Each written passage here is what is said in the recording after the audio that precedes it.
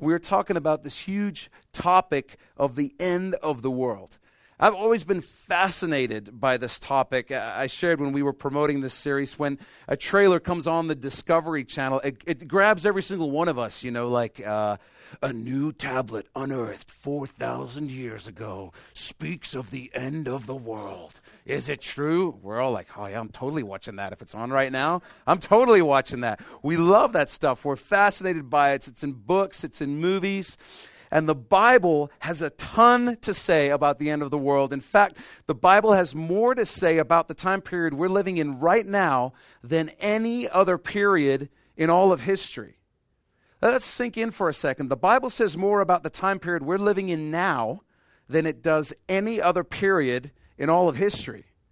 The reason for that is the reason we're talking about this today and for these next few weeks.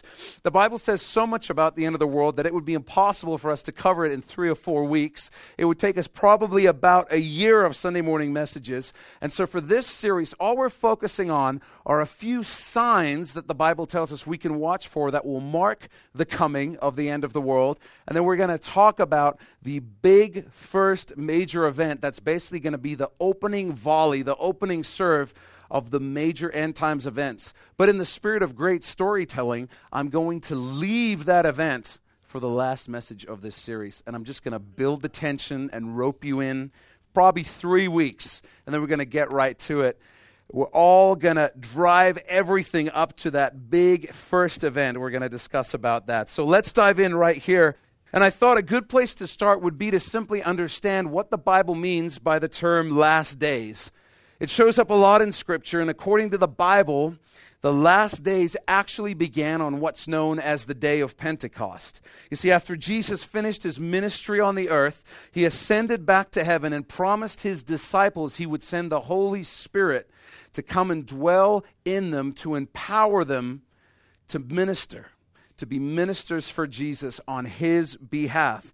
And the day that happened was the day of a feast called Pentecost. All the disciples were in Jerusalem. They were praying. The Holy Spirit came upon them on the day of Pentecost. They were filled with the power of the Holy Spirit. A guy like Peter, who was previously terrified to be a witness for Jesus, goes out and preaches to the same people who crucified Jesus, and 3,000 of them become believers in one day. Incredible things are happening on what's known as the day of Pentecost. And when Peter preaches, he quotes an old prophecy from a prophet named Joel in the Old Testament in the Bible. And this is what it says from Acts chapter 2. It says, "And it shall come to pass in the last days," there's the phrase, says God, "that I will pour out of my Spirit on all flesh. Your sons and daughters shall prophesy, your young men shall see visions, your old men shall dream dreams, and on my men servants and on my maid servants I will pour out my Spirit in those days, and they shall prophesy." So Peter is basically saying this prophecy that was hundreds of years old has been fulfilled today on the day of Pentecost. So he's saying this is happening and it is the last days. The last days are beginning right now. So the term last days refers to the time period that began in Acts chapter 2 on the day of Pentecost around 33 AD and continues up to this present day. So I need you to look at somebody next to you and say, we're in the last days. Everybody's got to do it. I'll just wait it out awkwardly till everybody does it. We're in the last days. Okay. So here's what we need to understand. We are in the last days, and that phrase has covered almost 2,000 years at this point. So when people talk about the last days and the Bible talks about the last days, it can be a little confusing, but now you know the time period it's talking about. What we're discussing in this series is the last of the last days. We might call them the end times as well, because Jesus gave signs that would happen in the last days, and then he gave signs that would happen right before it really all came to an end. And that's what we're going to be looking at. And so I thought we would start with what is, in my opinion, the most incredible prophecy in the entire Bible. I would say that any prophecy about Jesus is the most important prophecy, but this might be the most incredible prophecy in all of Scripture. And we begin somewhere between 701 and 681 BC, before Christ, around 700 years before Christ. The nation of Israel is split into two kingdoms, a northern kingdom and a southern kingdom, Samaria being in the north and Judea being in the south. Two different kingdoms ruled by two different kings. In the north are generally the half-Jews, the Samaritans. In the south, generally, are the full-blooded Jews, and they're all centered around Jerusalem, their holy city, and the temple in the city of Jerusalem. And this time period is significant because even though the nation is split, they're still ruled by Jews and Israelis themselves. They're under their own political rule. And this is one of the small times in history when that's actually true. They're ruling their own territory and country. So we have a prophet named Isaiah. And Isaiah wrote this prophecy during that time period in one of the books of the Bible. It's the book that bears his name, Isaiah. So grab your pens. This is on your sheet. You're going to want to underline some things as we go. This is the prophecy. Isaiah says, "It shall come to pass in that day that the Lord shall set his hand," and then you're going to want to underline again the second time, "to recover the remnant of his people," and then you're going to want to underline "who are left, from Assyria and Egypt, from Pathros and Cush, from Elam and Shinar," which is just modern-day Iraq, "from Hamath," and then you're going to want to underline, "and the islands of the sea," and the islands of the sea. "He will set up a banner for the nations and will assemble the," and you might want to underline, "outcasts of Israel, and gather together," and then you're going to want to underline the rest here, "the dispersed of Judah from the four corners of the earth." The four corners of the earth. Let's begin to break down this prophecy and see what it's actually saying, because this prophecy gives some very specific characteristics. This is not like a Nostradamus prophecy where you can apply it to anything. This is not like a horoscope. This prophecy has some very specific prerequisites that would have to be fulfilled in order for this prophecy to come true. So notice it says that God is going to recover the remnant of his people who are left. But what does the second line say? It says, "again the second time." So it's describing a time when God is going to gather the people. They've been sent out of Israel, out of their land. He's going to bring them back together. And it says the second time. Why is that so significant? Because there hasn't been a first time yet. There hasn't been a first time. They haven't been exiled for the first time yet. To put this in perspective, that would be like me saying, "Hey, you know what's going to happen? Canadians, we're all going to be dispersed all over the place. We're going to be brought back in. Then it's going to happen again. And then we're going to be brought back in again. And that's the time I'm prophesying about." It's a pretty epic prophecy, pretty bold prediction by Isaiah. So what else do we notice? We notice it says to recover the remnant of his people who are left.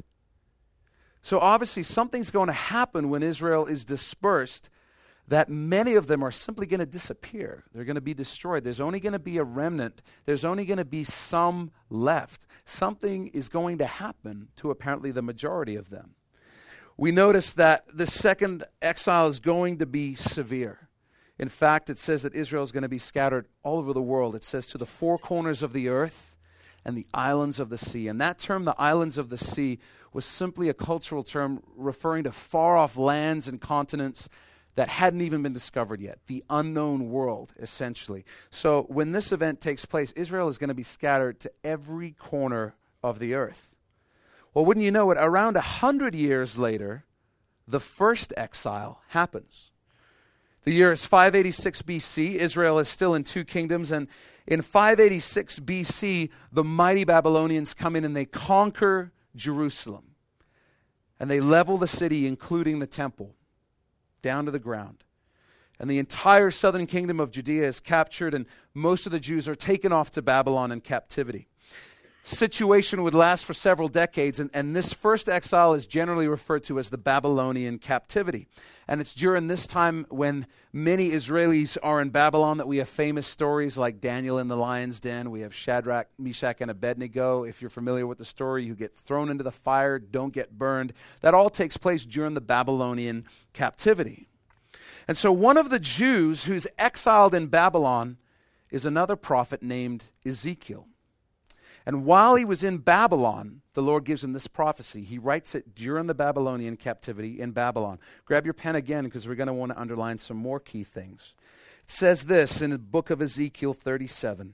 Thus says the Lord, surely I will take the children of Israel from among the nations, wherever they have gone, and will gather them from every side and bring them into, and then underline, their own land. It says, and I will make them one nation, underline, one nation in the land on the mountains of Israel, and then underline, one king shall be king over them all. They shall no longer be two nations, underline, they'll no longer be two nations, and underline, nor shall they ever be divided into two kingdoms again. So Ezekiel prophesies while he's in Babylon that Israel will return to their own country one day, but he gives some prerequisites. He says they're going to be their own political nation. They're going to be ruled by a single political figure, a king, a prime minister, a president. They're going to be a unified nation. They're just not going to be northern and southern kingdoms, and they're never going to be divided again. And all of these points are extremely important because Israel in a few decades is released from the Babylonian captivity and allowed to return to Israel, but none of those criteria are met. They are still ruled by foreign powers for the next couple of thousand years. None of those criteria politically under their own rule, one king, an undivided kingdom, those criteria are not met. That's so important because it tells us that the prophecy that Ezekiel is writing here is not referring to Israel coming back after the Babylonian captivity because none of the prerequisites are met. So he has to be referring to this second act that God is going to do that Isaiah referenced as well. Well, the plot thickens. Centuries go by. In the year 70 A.D., almost 37 years after Jesus has ascended back to heaven, there is a massive uprising in Israel, in southern Israel. Huge uprising. They rebel against the Roman authority. They try to overthrow them. It's a terrible idea. The Roman general, Titus Vespasian, comes in with his army and crushes the violent uprising with emphasis. They literally destroy Jerusalem, leaving only some key sites made up of massive stones like what's known as the Wailing Wall right now. They literally burn the temple to the ground. They move every single brick by hand because when they burned it, they wanted all the gold that was ornately laid over the inside of the temple to drip down through the bricks to the ground. And then they move every brick to get every ounce of gold that had melted through the bricks.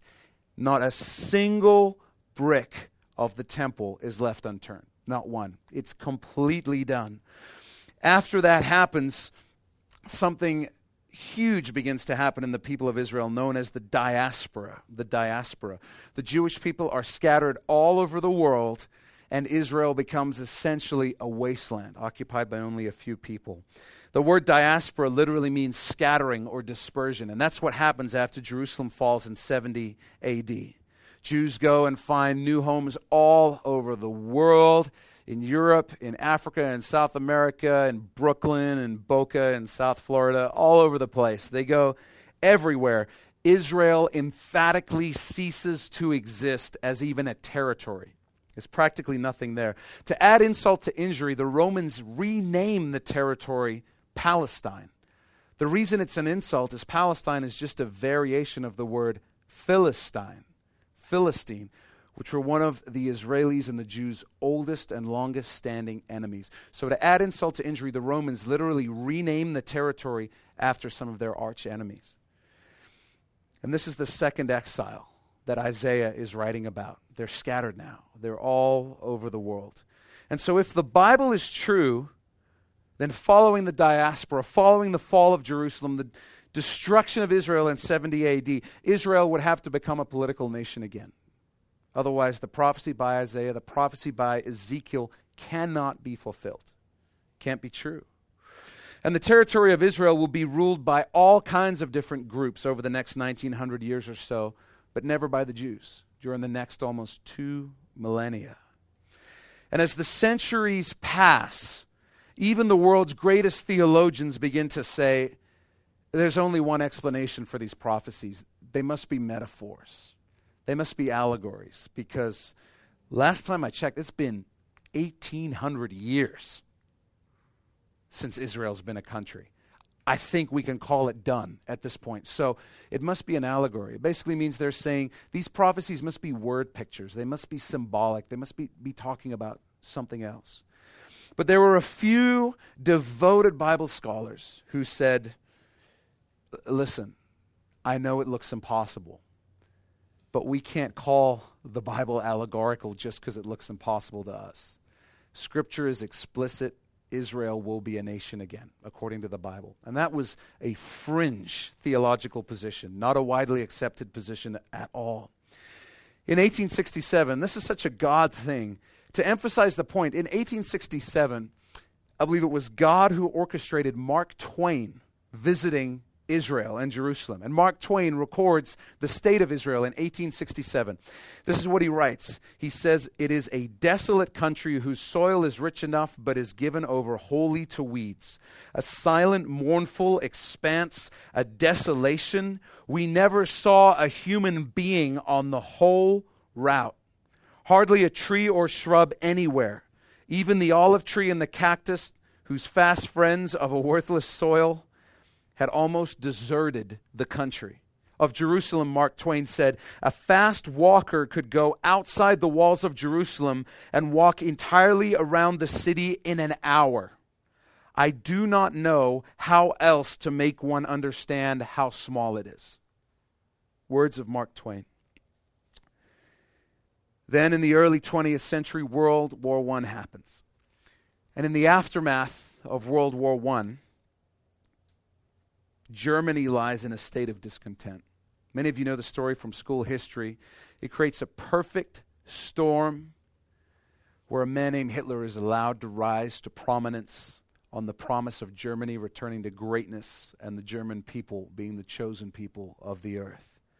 Hitler begins taking over Europe and, in fact, the world. And even secular historians will tell you that Hitler had a very occultic, satanic agenda.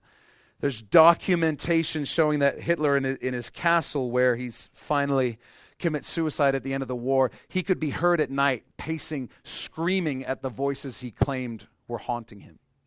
Hitler was a man who, as believers, we would say was quite simply possessed. And the greatest evidence of this is simply that he made it his primary goal to eradicate the Jewish race, God's chosen people, from the earth. And he almost succeeded. He kills over 6 million of them. I still don't think we can even wrap our head around that sort of figure. He kills over 6 million of them.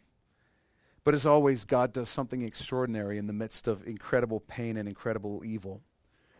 In the aftermath of World War II, the world was never more sympathetic towards Israel and Jews than it was following World War II. It's never been that sympathetic pretty much ever again. When the war was over and the Jewish people had been almost wiped off the face of the earth, the end result is May 14th, 1948. And that is the date the United Nations did exactly what God willed them to do and created the political nation, the state of Israel. And in a single day, Ezekiel's prophecy, that's around 2,500 years old, is fulfilled. In a single day, Isaiah's prophecy, that's around 2,640 years old, is fulfilled. In one day. You can go and find the archive photos online. Jews from all over the world just begin flocking to Israel. There's amazing photos. The newborn government of Israel does things like they grab Boeing commercial planes, strip all the seats out, fly the plane to Ethiopia, where there's a ton of Ethiopian Jews, and say, "Come back to the homeland." And Jews with nothing more than the clothes on their back jump on the plane. They fit 1,000 people onto a plane, standing room only, fly them to Israel. There's a kid born on the flight over to Israel. And this just begins happening from all over the world. They just begin flooding back into Israel when there's nothing there. It starts from absolutely nothing. And just like that, Israel is a political nation again, not divided by north and south, made up of Jews from the four corners of the earth, one government, one prime minister, ruling their own political nation. Just think about this. 1,900 years without a country did not cause the nation of Israel to cease to exist. The nation of Israel exists for 1,900 years outside of Israel, all over the earth, and then comes back together. And this is what I love. The greatest attempt to remove them from the face of the earth results in their revival and the birth of the state of Israel. It's just fantastic. Hitler takes his best shot, and because of what he does, Israel ends up being born again as a country. Only God could pull something like that off. Only God could do that. But wait, there's more. There's more. The day after Israel is declared a nation in 1948, are you tracking with me? The day after. Hey, we're a nation. Great. Party in the streets. Everybody's happy. The next day, the armies of 4 Arab countries, Egypt, Syria, Transjordan, and Iraq, entered Israel with the intention of wiping them off the map. The day after they became a country. Saudi Arabia even sends a military contingent to operate under Egyptian command. Yemen doesn't participate, but Yemen as well declares war on Israel. This is important for us to understand in the context of modern-day Israel, because here's what you need to understand. You have got to understand that these countries hated Israel when they had not existed as a country for 1,900 years and hadn't existed again for even 24 hours. Are you tracking with me? They didn't even have time to politically offend anybody. The reason those countries were offended is because they hate Israel for being Israel. To them, the offense that Israel commits is existing. You've got to understand that, because whenever you turn on the news or you read newspapers and everybody says, this is the cause of the conflict. Well, this is why they don't like Israel. Go all the way back, 1948. 6 countries surrounding them declare war on them. They haven't even existed for 24 hours. They hate them because they hate them. That's the bottom line. It's not because of anything they've done. They hate them because Satan hates them. That's the bottom line. So after a year of fighting, which is miraculous in and of itself. I mean, you don't really have time to form a cohesive military and everything when you've existed for a day. Against all odds, they withstand the assault, and a ceasefire is declared after 1 year. But when all the dust settles, Jordan has control of half of Jerusalem, including the Old City, which includes the Temple Mount, which is the holiest site in Jerusalem. Jordan has control of half the city. Israel has control of the other half. And from a biblical perspective, this is a massive, massive problem, and I'll tell you why.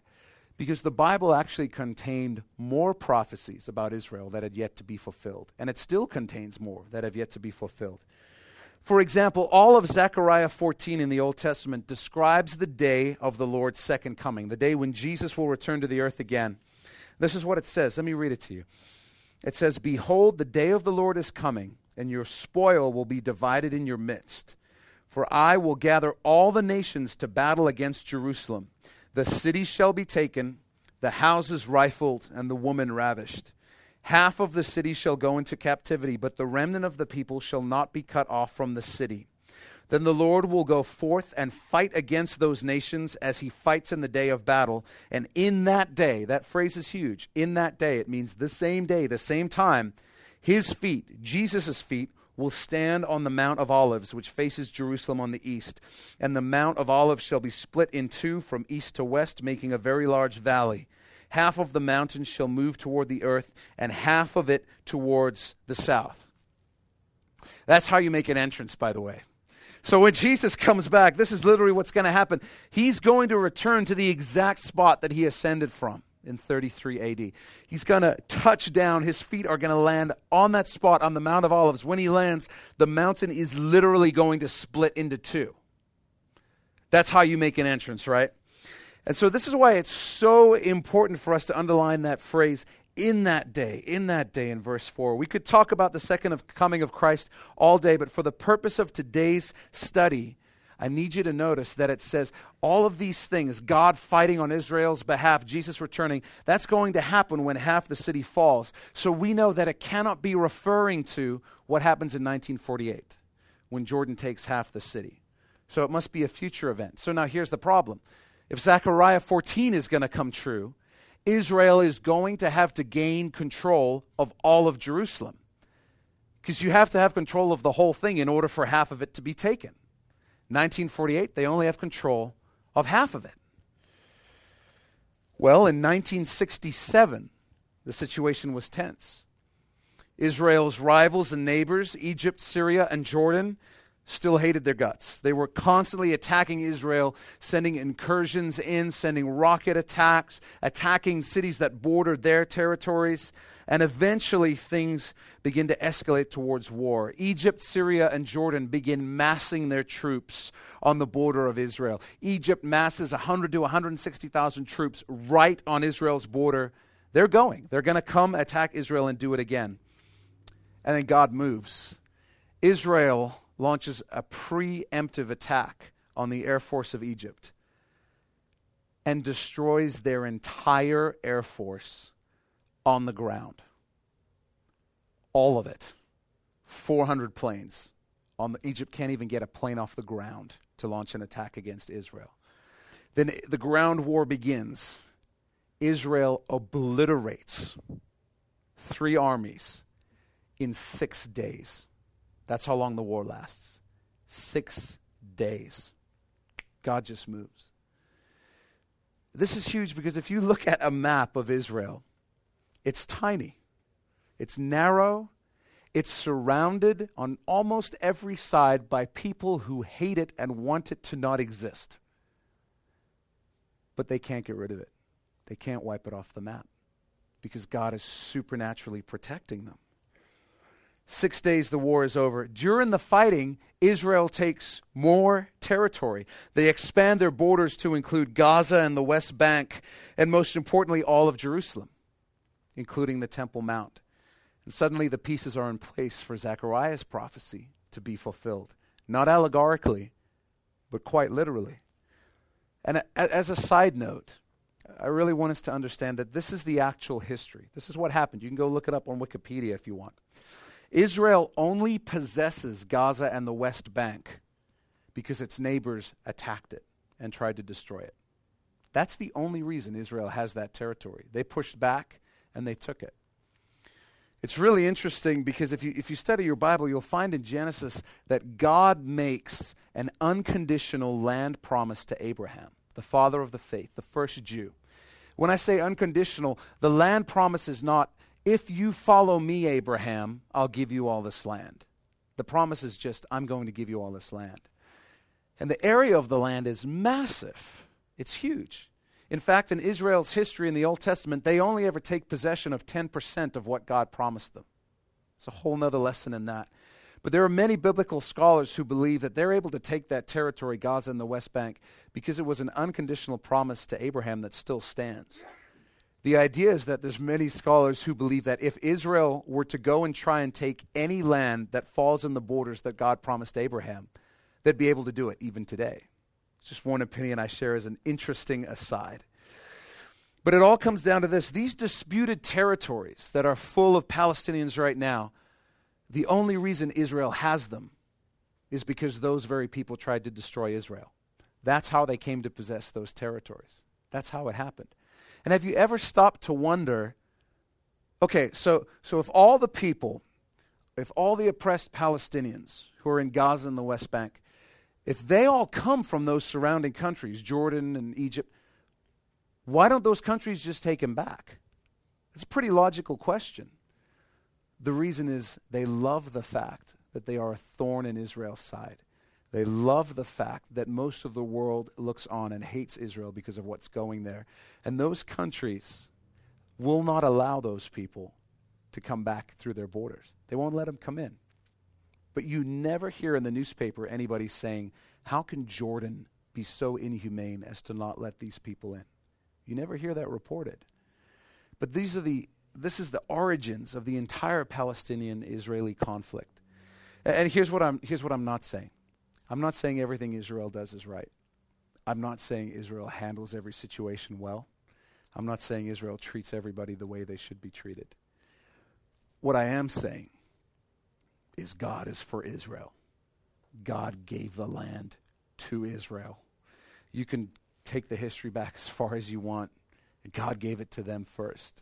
And if I'm going to choose a side, you can fall where you want. I'm going to side with God. That's where my allegiance is going to lie. And I know it's messy. I know it's an unpopular opinion. But I'm going to side with God every single time. And I'd encourage you to do the same thing. And so I hope that the prophecies we've studied so far, I hope they amaze you. Because if you're sitting there thinking, that's neat, you're kind of missing the point. The point is that pulling this off prophetically cannot be faked. It can't be faked. You can't call this 2,600 years in advance. You can't call a second exile when a first one hasn't even happened. If you examine this rationally, you can only come to one conclusion. The conclusion you must come to is that whatever the origin is of these prophecies, whatever the origin is, it must exist outside of our space-time continuum. Whatever the origin of these prophecies is, it is something or someone who has control over the past, the present, and the future, and has the ability to bend it to his will. But the one thing you can't do is you can't just dismiss it. You can't dismiss it because these are prophecies across thousands of years being fulfilled with incredible specificity. Incredible specificity. And by the way, do you remember how Mark Twain describes Israel as essentially being a wasteland? God does a miracle there too. Today, Israel is the most fertile agricultural land in the world. In the world. Not only that, in the past few years, they've discovered Israel may very well possess the greatest natural resources in the world. They've found enormous deposits of oil and natural gas under the desert in Israel, in the Negev. So much that Russia, who's desperate to control the world's natural gas supplies, has been trying to negotiate with Israel to get a contract on it. And Israel's kind of said, hey, Russia, you know how you've kind of like hated us for the past 70 years? Yeah, we're going to pass. Thanks very much. Russia hates Israel's guts right now. So God has blessed them. He's done an incredible thing in that country that's miraculous. There's no other explanation than that God has moved and done something amazing. But incredibly, we're still not done. We haven't even reached the most amazing part of this whole thing yet. Let's take a look at a prophecy spoken by Jesus himself. It's going to be in Matthew chapter 24, and this is on your outlines. Jesus writes this. He says, "Now learn this parable from the fig tree. When its branch has already become tender and puts forth leaves, you know that summer is near. So you also, when you see all these things, know that it is near, at the doors. Assuredly, I say to you, this generation will by no means pass away till all these things take place. Heaven and earth will pass away, but my words will by no means pass away." And let's break this down, because you might be thinking, I don't get it. Jesus is into fig trees? Cool, don't really understand what it has to do with me. But in Scripture, the fig tree is consistently used as a national symbol for Israel. It represents Israel, the nation. And when studying the Bible, we actually have a term called expositional constancy. Expositional constancy. So if you came here today just to learn something to make you sound smarter, you can leave at this point, because expositional constancy is your thing for today. Expositional constancy just refers to something being used as a symbol consistently in the Bible. And here's what I mean. When we talk about the lamb, it always represents close. Jesus. The lamb always represents Jesus. I'll give you guys a second try. The sheep always represent God's people. God's people. Close. I think we'll get this one. The dove. The dove? Yes! Nailed it. The dove, the Holy Spirit. That's good. Leaven always represents sin. It always represents sin. We are schooled on the dove representing the Holy Spirit. We are good to go with that. Okay. I appreciate you attempting to answer. I appreciate the participation. So the disciples would have understood expositional constancy, and they would have immediately understood that when Jesus is talking about the fig tree, he's talking about the nation of Israel. I put the reference on there. You can look it up in Hosea chapter 9 later on today if you want. So in this conversation, if you read Matthew 24, Jesus has just been describing in detail a whole bunch of signs that will mark the last of the last days. We're going to go through some of those in the coming weeks. So after he's done all that, Jesus says this. So the context is the end of the world, the last of the last days. And Jesus is speaking to them about Israel, the nation, and he says, now learn this parable from the fig tree. He represents the nation of Israel. When its branch has already become tender and puts forth leaves, you know that summer is near.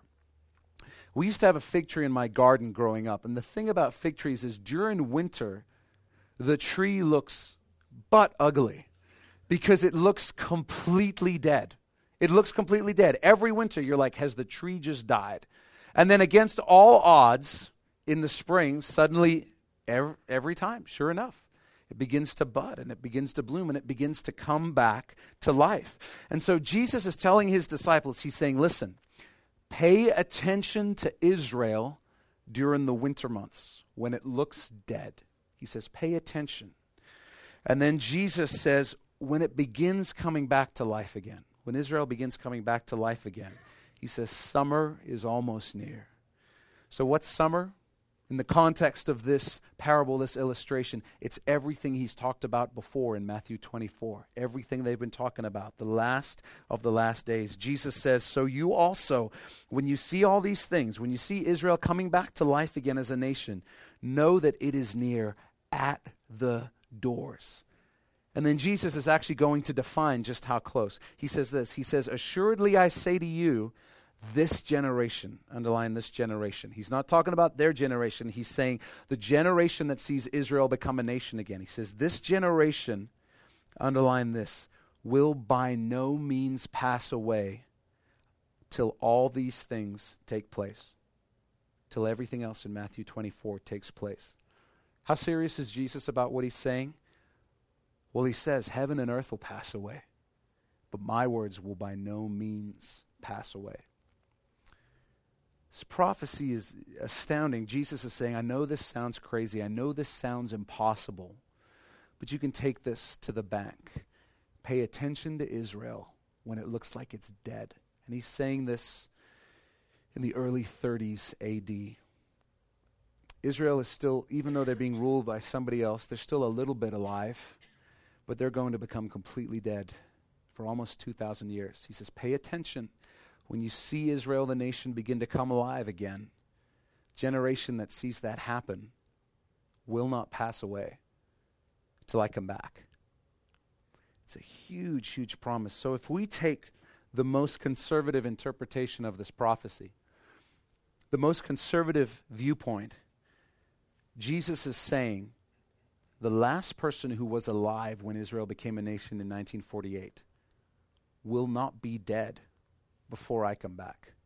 That's the most conservative approach to this prophecy. But if you study the scriptures, you will actually find the best argument for the term a generation in scripture is around 70 years. It's around 70 years. And many people hold to that. And in case you're wondering, 70 years after 1948 is 2018. It's 2018. Now you know why most churches aren't teaching on this passage of scripture. It's a little bit awkward to stand up and share. But Israel becoming a nation in 1948 really kicked off the last of the last days. It narrowed the window from some point in the future all the way down to a generation, a much narrower portion of time.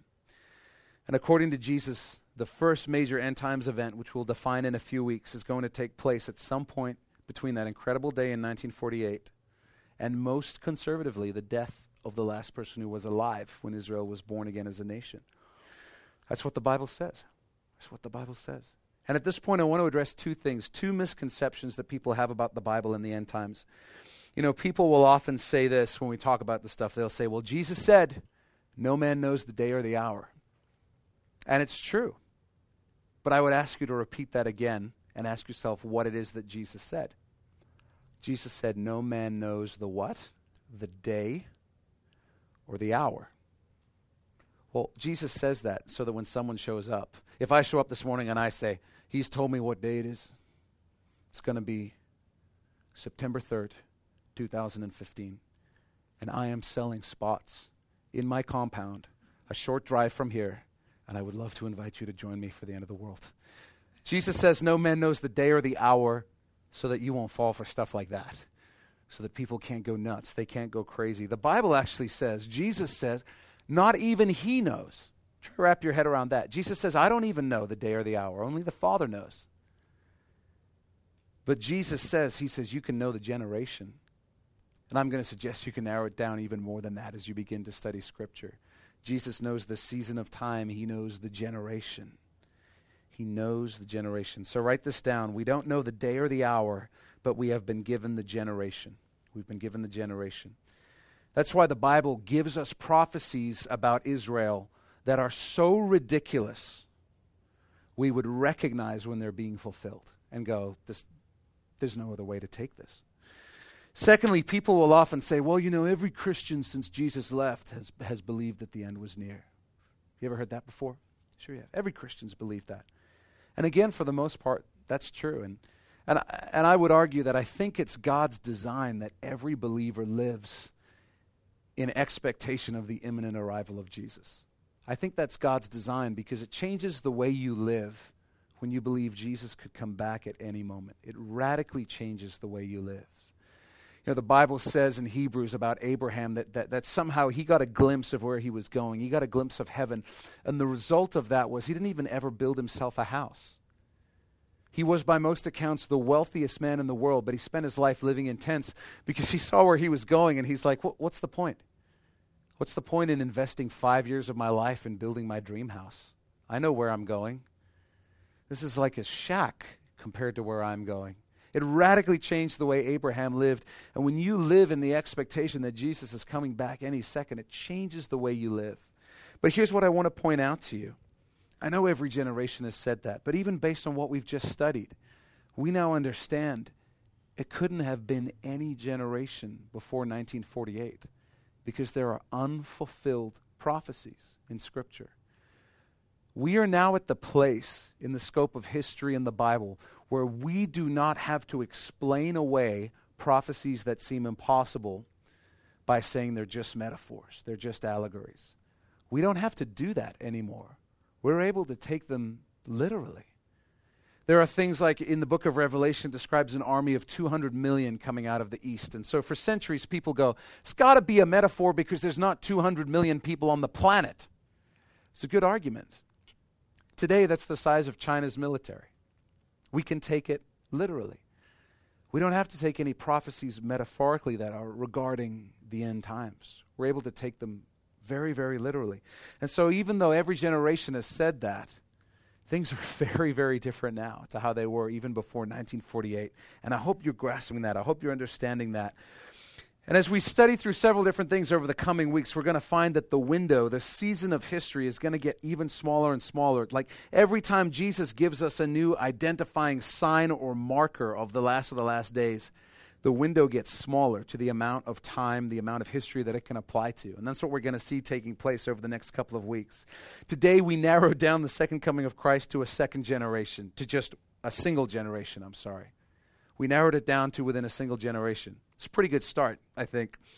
Today, we're only 34 years away from the 100th anniversary of Israel becoming a nation, if you took a very conservative approach. We're only 4 years away from what we would define as a biblical generation by many accounts. In terms of narrowing it down, that's a pretty good start.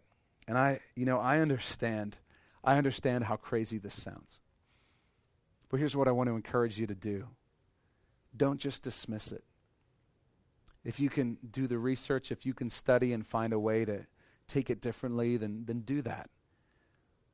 But don't just dismiss it because it's there in black and white in the Bible. And these are the words of Jesus Christ himself saying, the generation sees Israel come back to life will not pass away before all these things take place. And so what does the future hold for Israel? What does the future hold for Israel? You can read Zechariah 14 on your own time and find out some of it. But here's what sticks out to me the most when it comes to God's plans for Israel. They have, for the most part, rejected Jesus. They have, for the most part, continued to reject Jesus. God chose them to be his people, the Bible says, not because they were the best of anything, but because they were the least of the least.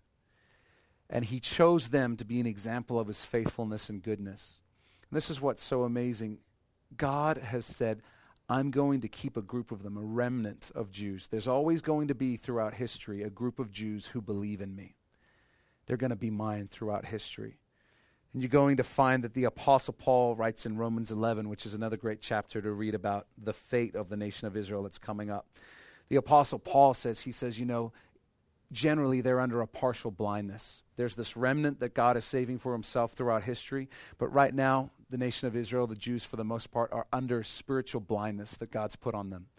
But at the end of everything, at the second coming of Christ, that blindness is lifted, and the Bible says they're going to weep when they realize who Jesus was, as they would over the death of a firstborn son. And then Paul writes this, he says, all Israel will be saved. Those are the words of Paul. At the second coming of Christ, all Israel will be saved that's left. And what I want us to take away from that is the incredible faithfulness of God that's demonstrated in that. That's how God treats the people that he made a promise to, even when they broke their promise to him 1,000,000 times across thousands of years. And so if that's how God treats them, you can bank on God's kindness for your own life. When God says he's got you, when he says you are secure, when he says no one can snatch you out of his hand, he's able to keep that promise. And when you doubt that, I encourage you to look at the history of Israel. Being scattered across the earth was not something God could not overcome. Almost 2,000 years without a country was not too much for God to overcome. Being surrounded by enemies on every side, not too much for God. He's able to keep his promises. So when God says he's got you, he's got you. And he's got the power to keep that promise to you. And I hope that that's encouraging to you. He keeps his promises. That's what I want us to take away from today. We serve a faithful, faithful God. And then the other thing I want you to begin thinking about is that I really believe we're in the last of the last days. And if you keep coming out over the next several weeks, you're going to discover even more why I believe that. And I think that even though that sets your head spinning right now, you're going to find it very, very hard to make the Bible say anything else. So keep coming out. It's going to be an incredible series. We're going to see some amazing, amazing things. But I want to pray for you, and then we're going to spend some time worshiping. What I encourage you to do is just to spend some time meditating on the faithfulness of God. And then to really ask yourself the question, what would you change about your life if you knew that, man, some point in the next 4 years, Jesus is coming back? Whether you believe that or not, whether you're convinced or not, that's a good question to ask, because the best follow-up question to that is, why aren't we doing that right now? Why aren't we living that way right now? Let's go ahead and pray. Would you close your eyes and bow your head? And just while everybody has their eyes closed, I just want to ask this question. Do you have a relationship with the God who commands the past, the present, and the future? The God who bends it all to his will. You know, that God wants to offer you a relationship and a future with him, but there's a problem. The problem is the Bible says we've all rejected God and gone our own way. And that's the most serious crime anyone could ever commit. We've rejected God. But the Bible also says that God did the most extraordinary thing in the world. Jesus, the only Son of God the Father, came to the earth and took that punishment for you and me. He was punished for you rejecting God. He was punished for me rejecting God. That's what happened on the cross. He took our place. And if we'll admit to him that we needed him to do that, if we'll give our lives to him in return for him giving his life for ours, he will adopt us into his family. He'll make us his son. He'll make us his daughter. And he'll make us new from the inside out. And he will make sure that your future is with him, because he has the power to make it happen. He has the power to keep his promises against all odds. So if you want that today, you want that relationship with Jesus, and you've never told him, God, I need you. I need you to be my God. This is your day. This is your moment if that's you. And for the rest of us, I just want us to begin thinking about that question. How would you live differently if you knew at some point in the next 4 years, we're going to be with Jesus? We're going to be with Jesus. You know, if Satan can't have you, if he can't have your soul, his next objective for you is to make you waste your life. His next goal is simply, well, then let me make sure you spend your time on this earth doing things that don't really matter. I love what Francis Chan says. He said, the thing we should be most afraid of is not failure, but succeeding at things that don't really matter. And so I don't know what that looks like for you, but I want to ask, what would you do differently? What would you do differently? Who would you talk to? Who would you seek restoration with? Who would you forgive? Who would you serve? And that's how we should be living right now.